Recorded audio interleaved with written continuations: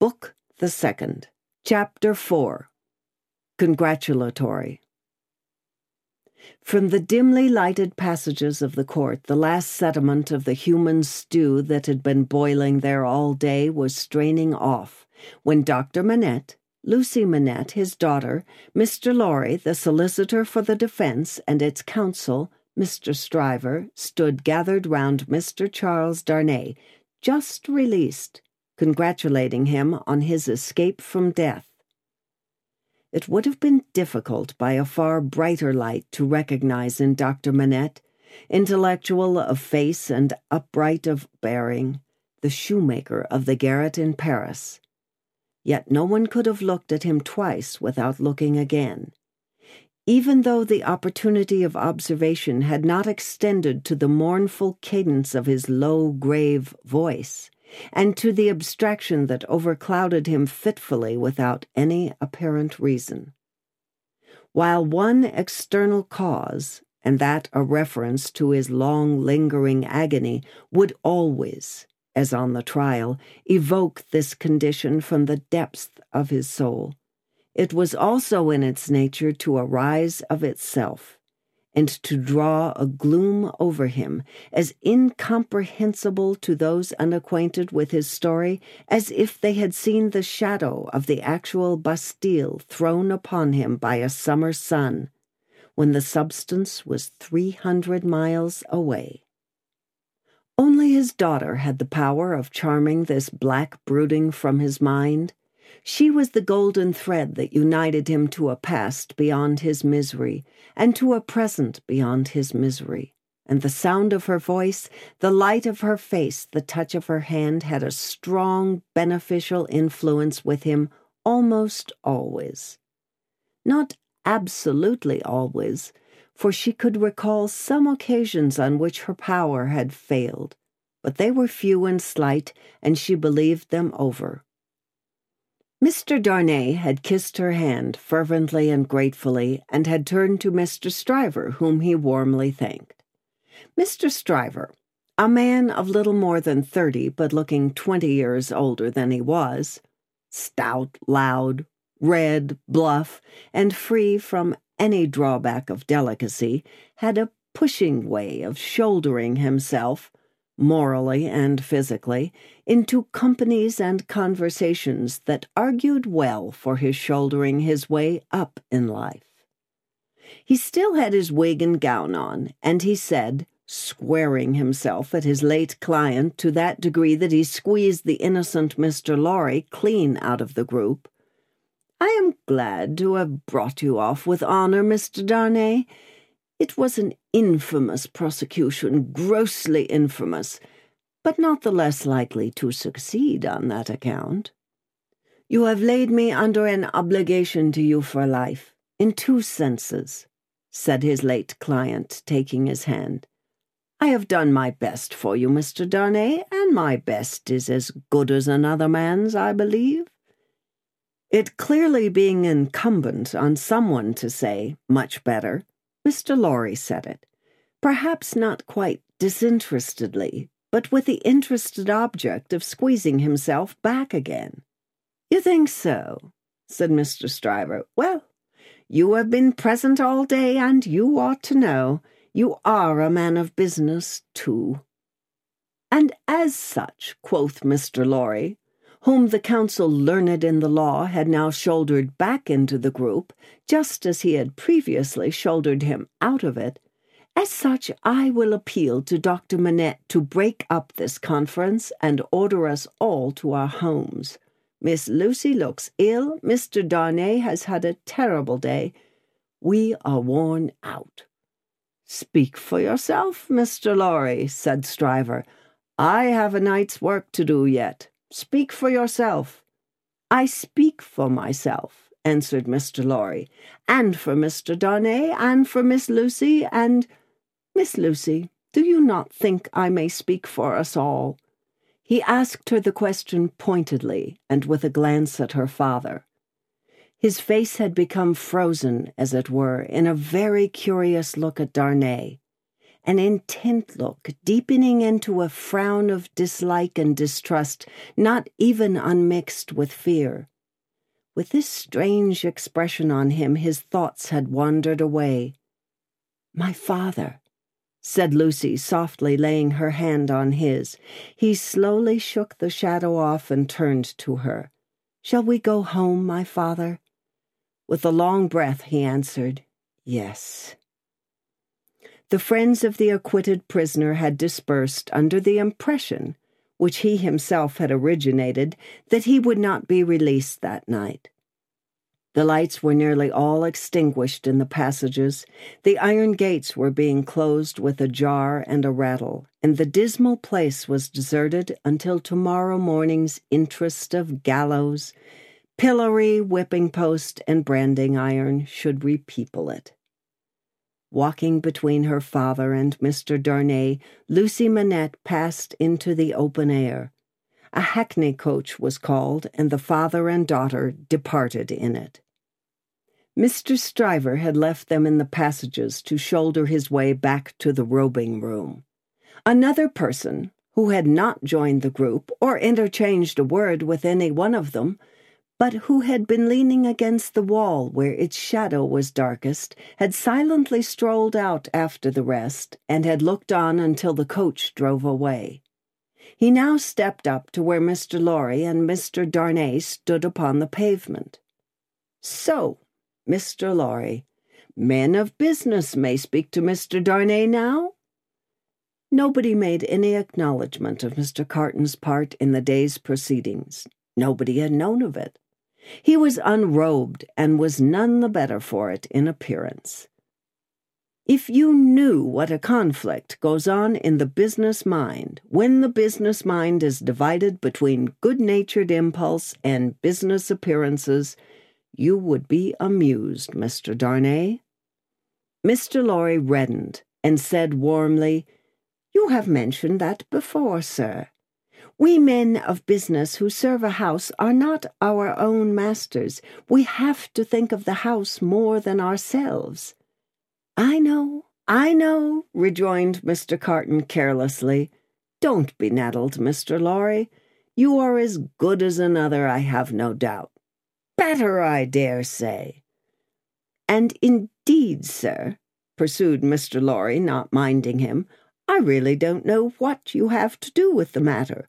If you'll excuse me, as very much your elder for saying so, I really don't know that it is your business." "Business? Bless you, I have no business," said Mr. Carton. "It is a pity that you have not, sir." "I think so, too. If you had," pursued Mr. Lorry, "perhaps you would attend to it." "Lord love you, no, I shouldn't," said Mr. Carton.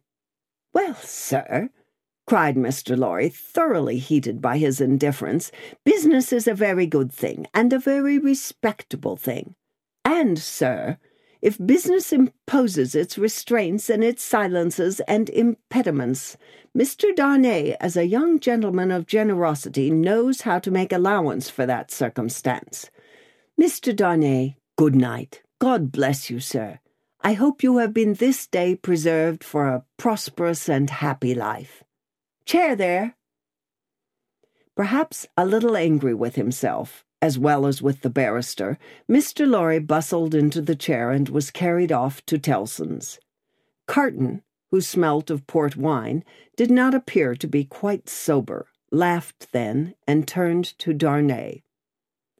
"This is a strange chance that throws you and me together. This must be a strange night to you, standing alone here with your counterpart on these street stones." "I hardly seem yet," returned Charles Darnay, "to belong to this world again." "I don't wonder at it. It's not so long since you were pretty far advanced on your way to another. You speak faintly."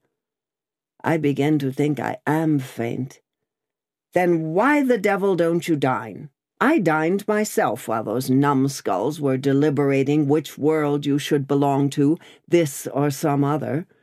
Let me show you the nearest tavern to dine well at." Drawing his arm through his own, he took him down Ludgate Hill to Fleet Street, and so up a covered way into a tavern. Here they were shown into a little room where Charles Darnay was soon recruiting his strength with a good plain dinner and good wine, while Carton sat opposite to him at the same table with his separate bottle of port before him and his fully half-insolent manner upon him. "Do you feel yet that you belong to this terrestrial scheme again, Mr. Darnay?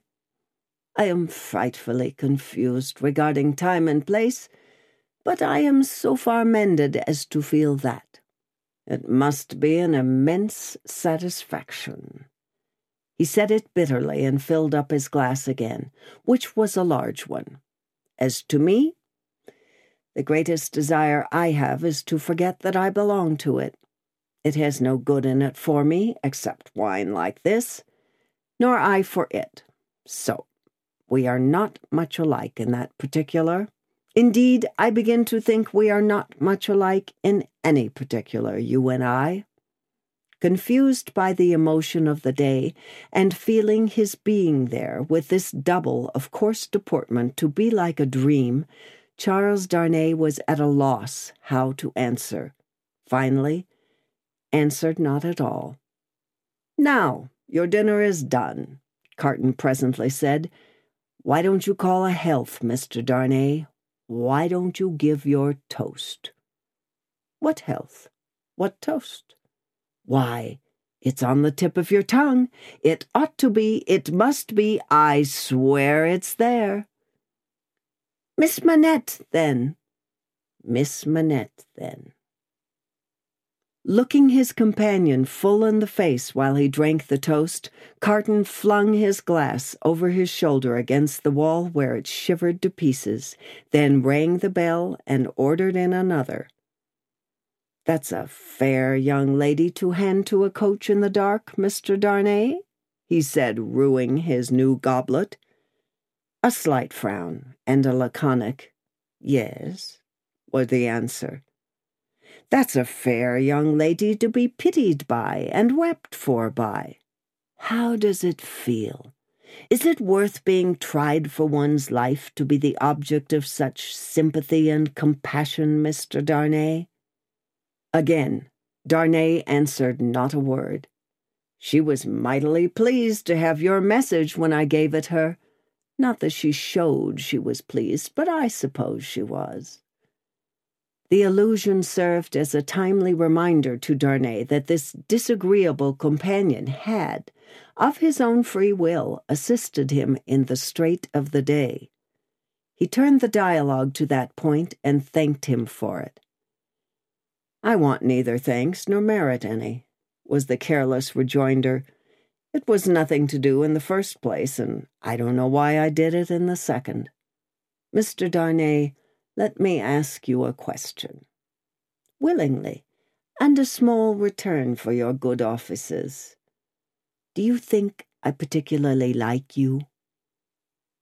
"Really, Mr. Carton," returned the other, oddly disconcerted, "I have not asked myself the question, but ask yourself the question now. You have acted as if you do, but I don't think you do." "I don't think I do," said Carton. "I begin to have a very good opinion of your understanding."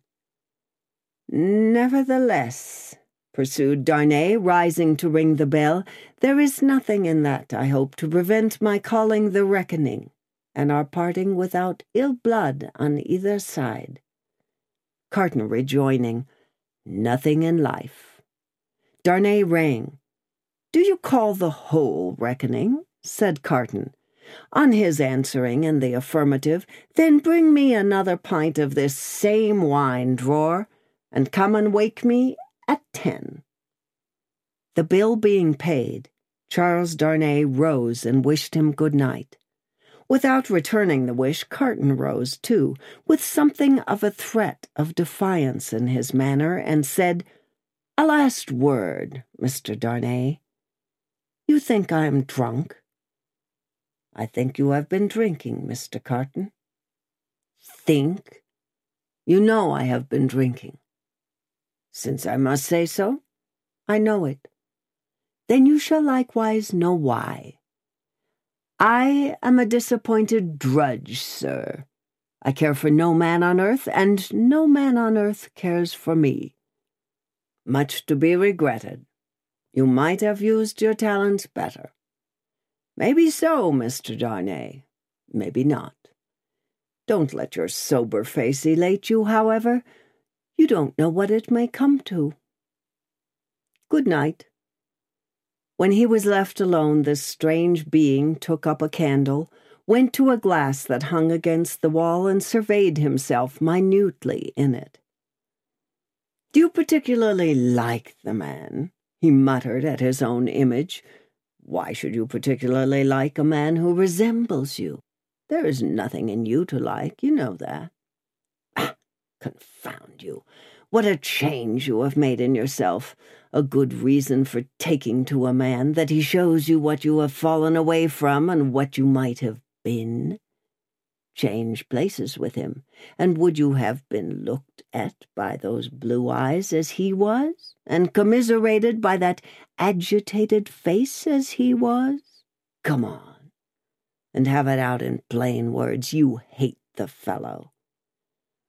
He resorted to his pint of wine for consolation, drank it all in a few minutes, and fell asleep on his arms, with his hair straggling over the table and a long winding sheet in the candle dripping down upon him. Book the Second. Chapter 5. The Jackal. Those were drinking days, and most men drank hard.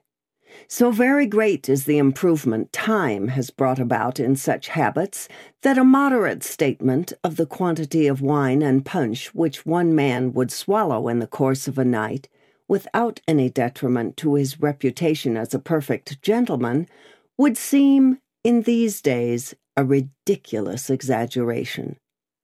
The learned profession of the law was certainly not behind any other learned profession in its bacchanalian propensities. Neither was Mr. Stryver, already fast shouldering his way to a large and lucrative practice, behind his compeers in this particular any more than in the drier parts of the legal race. A favourite at the Old Bailey, and eke at the Sessions, Mr. Stryver had begun cautiously to hew away the lower staves of the ladder on which he mounted. Sessions and Old Bailey had now to summon their favourite specially to their longing arms, and shouldering itself toward the visage of the Lord Chief Justice in the Court of King's Bench, the florid countenance of Mr. Stryver might be daily seen bursting out of the bed of wigs like a great sunflower pushing its way at the sun from among a rank gardenful of flaring companions. It had once been noted at the bar that while Mr. Stryver was a glib man, and an unscrupulous, and a ready, and a bold, he had not that faculty of extracting the essence from a heap of statements, which is among the most striking and necessary of the advocate's accomplishments. But a remarkable improvement came upon him as to this. The more business he got, the greater his power seemed to grow of getting at its pith and marrow. And however late at night he sat carousing with Sidney Carton, he always had his points at his fingers' ends in the morning. Sidney Carton, idlest and most unpromising of men, was Stryver's great ally. What the two drank together, between Hilary Term and Michaelmas, might have floated a king's ship. Stryver never had a case in hand anywhere, but Carton was there, with his hands in his pockets, staring at the ceiling of the court. They went the same circuit, and even there they prolonged their usual orgies late into the night, and Carton was rumored to be seen at broad day, going home stealthily and unsteadily to his lodgings like a dissipated cat. At last it began to get about, among such as were interested in the matter, that although Sidney Carton would never be a lion, he was an amazingly good jackal, and that he rendered suit and service to Stryver in that humble capacity. 10 o'clock, sir, said the man at the tavern, whom he had charged to wake him. 10 o'clock, sir. What's the matter? 10 o'clock, sir. What do you mean? 10 o'clock at night? Yes, sir. Your Honor told me to call you. Oh, I remember. Very well, very well. After a few dull efforts to get to sleep again, which the man dexterously combated by stirring the fire continuously for 5 minutes, he got up, tossed his hat on, and walked out. He turned into the temple, and, having revived himself by twice pacing the pavements of King's Bench Walk and Paper Buildings, turned into the Stryver chambers. The Stryver clerk, who never assisted at these conferences, had gone home, and the Stryver principal opened the door. He had his slippers on and a loose bedgown, and his throat was bare for his greater ease. He had that rather wild, strained, seared marking about the eyes, which may be observed in all free livers of his class, from the portrait of Jeffreys downward, and which can be traced under various disguises of art through the portraits of every drinking age. "You're a little late, Memory," said Stryver. "About the usual time. It may be a quarter of an hour later." They went into a dingy room lined with books and littered with papers, where there was a blazing fire. A kettle steamed upon the hob, and in the midst of the wreck of papers a table shone, with plenty of wine upon it, and brandy, and rum, and sugar, and lemons. "You have had your bottle tonight, I perceive, Sidney." "2 tonight, I think. I have been dining with the day's client, or seeing him dine. It's all one." "That was a rare point, Sidney, that you brought to bear upon the identification. How did you come by it? When did it strike you?" "I thought he was rather a handsome fellow, and I thought I should have been much the same sort of fellow if I had had any luck." Mr. Stryver laughed till he shook his precocious paunch. "You and your luck, Sidney. Get to work, get to work." Sullenly enough, the jackal loosened his dress, went into an adjoining room, and came back with a large jug of cold water, a basin, and a towel or two. Steeping the towels in the water and partially wringing them out, he folded them on his head in a manner hideous to behold, sat down at the table, and said, "Now I am ready." "Not much boiling down to be done tonight, Memory," said Mr. Stryver gaily as he looked among his papers. "How much?" "Only 2 sets of them." "Give me the worst first." "There they are, Sidney. Fire away." The lion then composed himself on his back on a sofa on one side of the drinking table, while the jackal sat at his own paper-bestrewn table proper on the other side of it, with the bottles and glasses ready to his hand.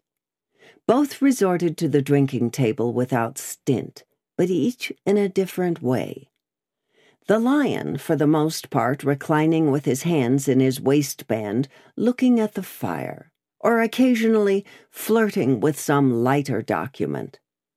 The jackal, with knitted brows and intent face, so deep in his task that his eyes did not even follow the hand he stretched out for his glass, which often groped about for a minute or more before it found the glass for his lips. 2 or 3 times the matter in hand became so knotty that the jackal found it imperative on him to get up and steep his towels anew. From these pilgrimages to the jug and basin he returned with such eccentricities of damp headgear as no words can describe, which were made the more ludicrous by his anxious gravity. At length the jackal had got together a compact repast for the lion, and proceeded to offer it to him. The lion took it with care and caution, made his selections from it and his remarks upon it, and the jackal assisted both. When the repast was fully discussed, the lion put his hands in his waistband again and lay down to meditate. The jackal then invigorated himself with a bumper for his throttle and a fresh application to his head, and applied himself to the collection of a second meal. This was administered to the lion in the same manner, and was not disposed of until the clock struck 3 in the morning. "And now we have done, Sidney. Fill a bumper of punch," said Mr. Stryver. The jackal removed the towels from his head, which had been steaming again, shook himself, yawned, shivered, and complied. "You were very sound, Sidney, in the matter of those Crown witnesses today. Every question told." "I always am sound, am I not?" "I don't gainsay it. What has roughened your temper? Put some punch to it and smooth it again." With a deprecatory grunt, the jackal again complied. "The old Sidney Carton of old Shrewsbury School," said Stryver, nodding his head over him as he reviewed him in the present and the past. "The old seesaw Sidney, up one minute and down the next, now in spirits and now in despondency." "Ah," returned the other, sighing. "Yes, the same Sidney, with the same luck. Even then I did exercises for other boys and seldom did my own. And why not? God knows. It was my way, I suppose." He sat, with his hands in his pockets and his legs stretched out before him, looking at the fire. "Carton," said his friend, squaring himself at him with a bullying air, as if the fire-grate had been the furnace in which sustained endeavour was forged, and the one delicate thing to be done for the old Sidney Carton of old Shrewsbury School was to shoulder him into it. "Your way is, and always was, a lame way. You summon no energy and purpose. Look at me." "Oh, botheration," returned Sidney, with a lighter and more good-humoured laugh. "Don't you be moral." "How have I done what I have done?" said Stryver. "How do I do what I do?" "Partly through paying me to help you, I suppose. But it's not worth your while to apostrophize me or the air about it. What you want to do, you do. You were always in the front rank, and I was always behind. I had to get into the front rank. I was not born there, was I? I was not present at the ceremony, but my opinion is you were," said Carton. At this he laughed again, and they both laughed. "Before Shrewsbury, and at Shrewsbury, and ever since Shrewsbury," pursued Carton, "you have fallen into your rank, and I have fallen into mine. Even when we were fellow students in the student quarter of Paris, picking up French and French law and other French crumbs that we didn't get much good of, you were always somewhere, and I was always nowhere. And whose fault was that?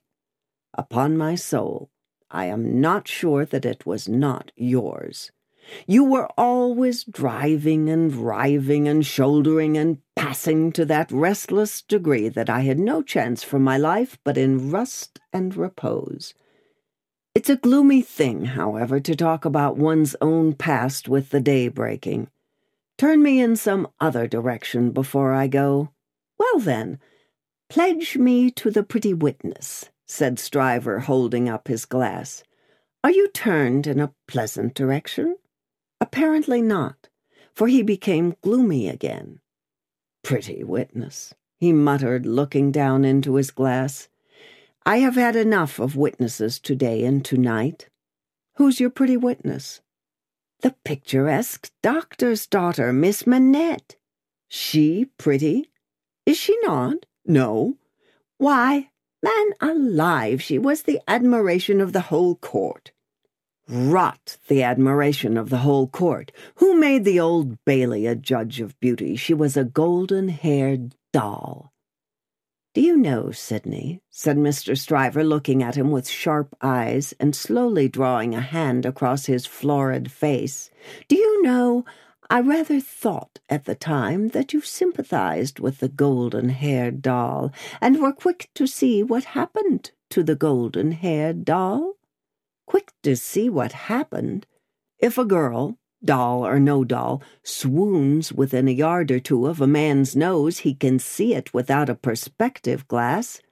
I pledge you, but I deny the beauty. And now I'll have no more drink. I'll get to bed."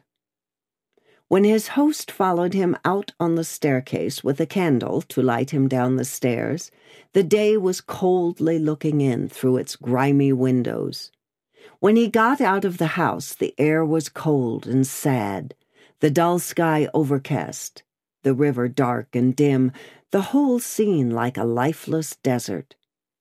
And wreaths of dust were spinning round and round before the morning blast, as if the desert sand had risen far away, and the first spray of it in its advance had begun to overwhelm the city.